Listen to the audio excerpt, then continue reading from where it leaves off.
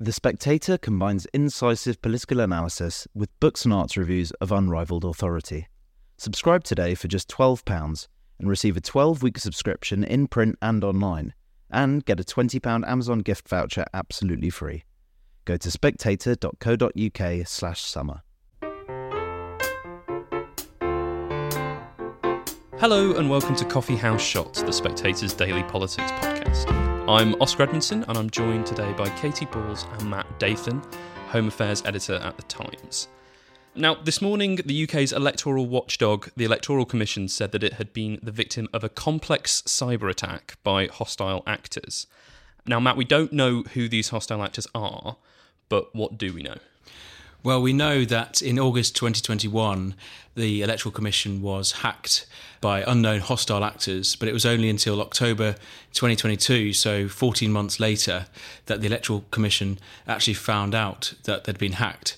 And it was only on Tuesday of this week that they actually disclosed it publicly. So there's a lot of questions about why it took them so long to find out in the first place, and secondly, why it took them so long to reveal this publicly.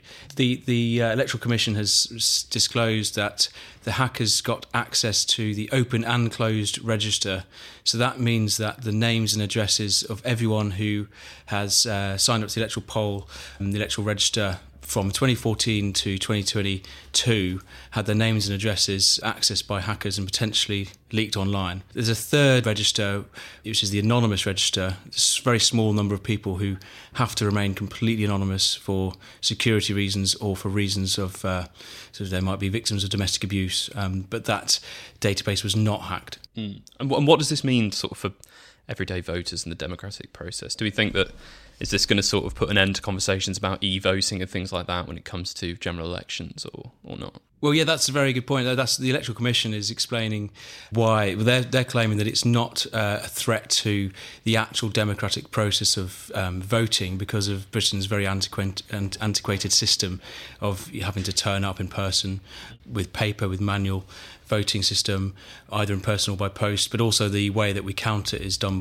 manually by human beings on the night of the vote. So it's very hard for a cyber attack to attack that process. So the outcome of elections isn't what's at threat here, but what is at threat is the trust and faith that voters in the UK has of our electoral watchdog, who contains their information and details, even when, like I do, opt out of my information being sold on to credit agencies or to phone book companies on the open register. My information could have been accessed by these hostile actors, and it might deter some people from participating in future elections in the first place. So the cyber attack, Katy, has been a bit of a distraction from what has been a week dominated by small boats. But yet there is plenty more happening. Yeah.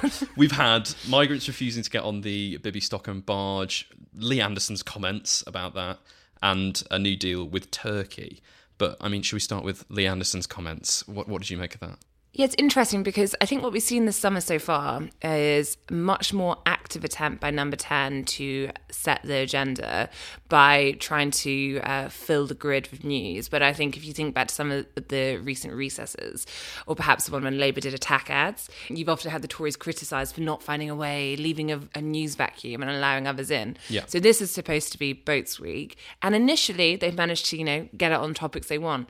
Now it's still Boats Week, but we're apparently talking about Tories saying different things, sometimes conflicting, which is also what happened, I think, a bit with the Oil and Gas Week. So you get to about day 3 and then Tory unity starts to drop slightly. But we've ultimately had Lee Anderson first off saying that if people don't like the barge, they can F off back to France. Now, and I think that was actually fairly Tory unity, quite high on the barometer, because you had Alex Chalk, who I think is seen as a pretty One Nation style Tory, who is the Justice Secretary and a long-time Sunak backer. He did a morning round in which he was asked about Lee Anderson's comments, quite different politicians.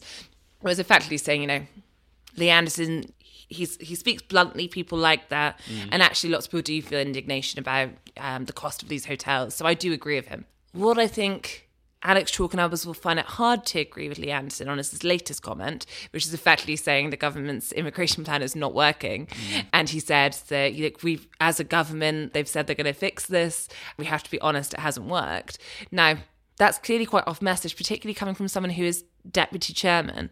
Now, when Lee Anderson was picked to be deputy chairman, it was, at the time, it got a lot of attention because he is someone who has a little bit of a cult following, I would say, within the Tory party. Yeah. If you speak to Tory MPs, even before he was deputy chairman, they said all the associations wanted Lee Anderson to speak at them.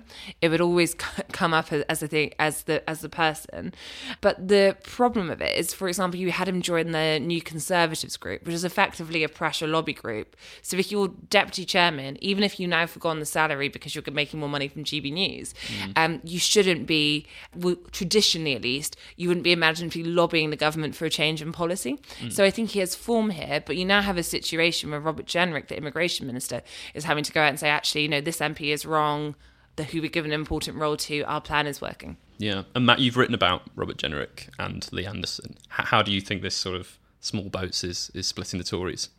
Well, I think, as Katy said, it really sort of derails their small boats week, because this morning the headlines are dominated by Robert Jenrick, the immigration minister, saying that his deputy chairman is wrong to say they've failed on immigration, and straight after Jenrick comes on Yvette Cooper on the airwaves and is basically given an open goal to shoot at. Doesn't even have to talk about Labour's own pretty lightweight policies on immigration. So I'm not sure it's very useful for the government to have these disagreements played out on air, because every single Tory MP now this week will be asked whether they think that Tories have failed on immigration. Jake Berry was on Times Radio this morning and was asked about it, and I'm sure every other Tory MP this week will be asked about it, and they can't exactly say they've not failed.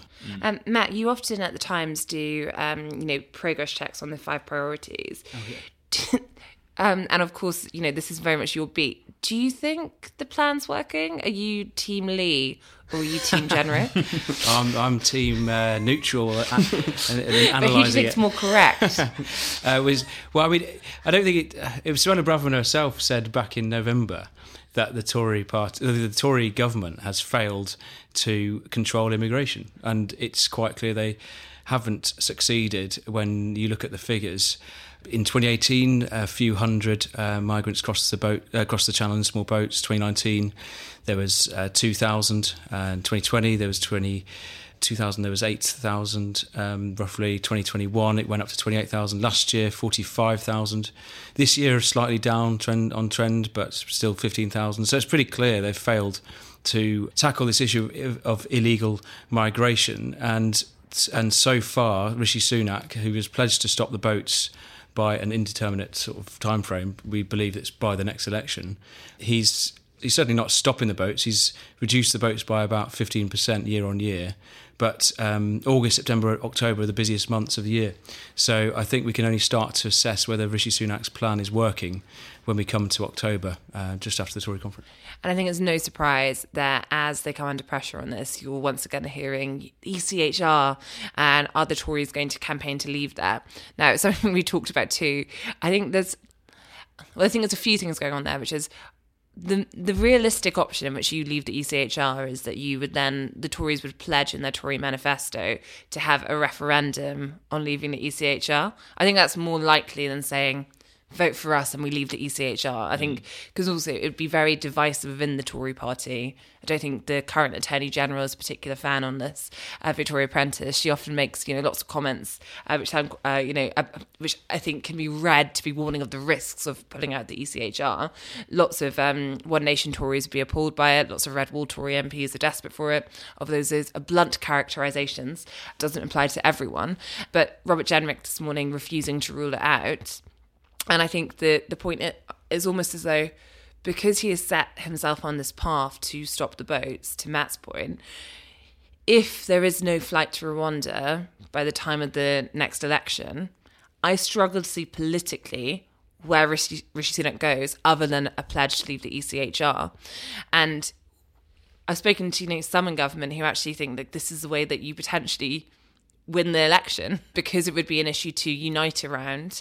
Would it solve all the problems? Probably not. And say the Tories, just managed to make it across the line of a majority of 2. I mean, good luck holding a referendum on leaving the ECHR.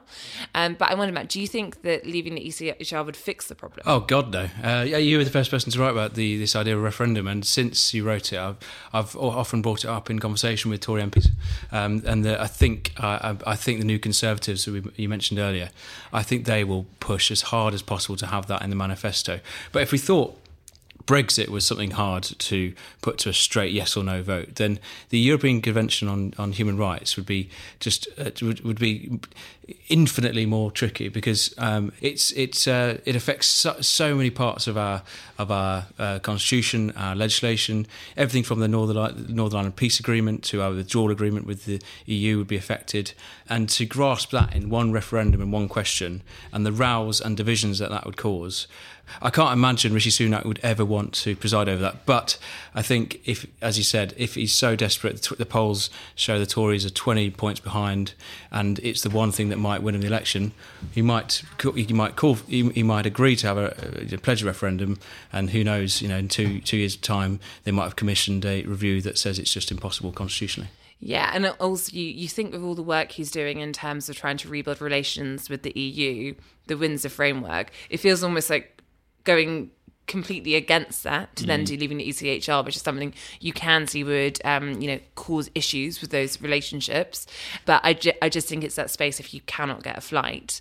I think if Rishi Sunak were to able to get even just 1 or 2 flights from Rwanda, it obviously in itself is not going to be a deterrent. And there's questions, of course, as to whether it works, but I almost think it would be symbolic enough, or that is at least just a view in government, that at that point you could probably say, the beginnings of the plan are working, what do Labour do now? Whereas right now, because nothing substantially is working, and because also the Tories are infighting, it's very easy for Yvette Cooper and others to just not really have to justify Labour's plans so much, and instead just say the Tories' plans aren't working. Thank you, Katy. Thank you, Matt. And thank you very much for listening.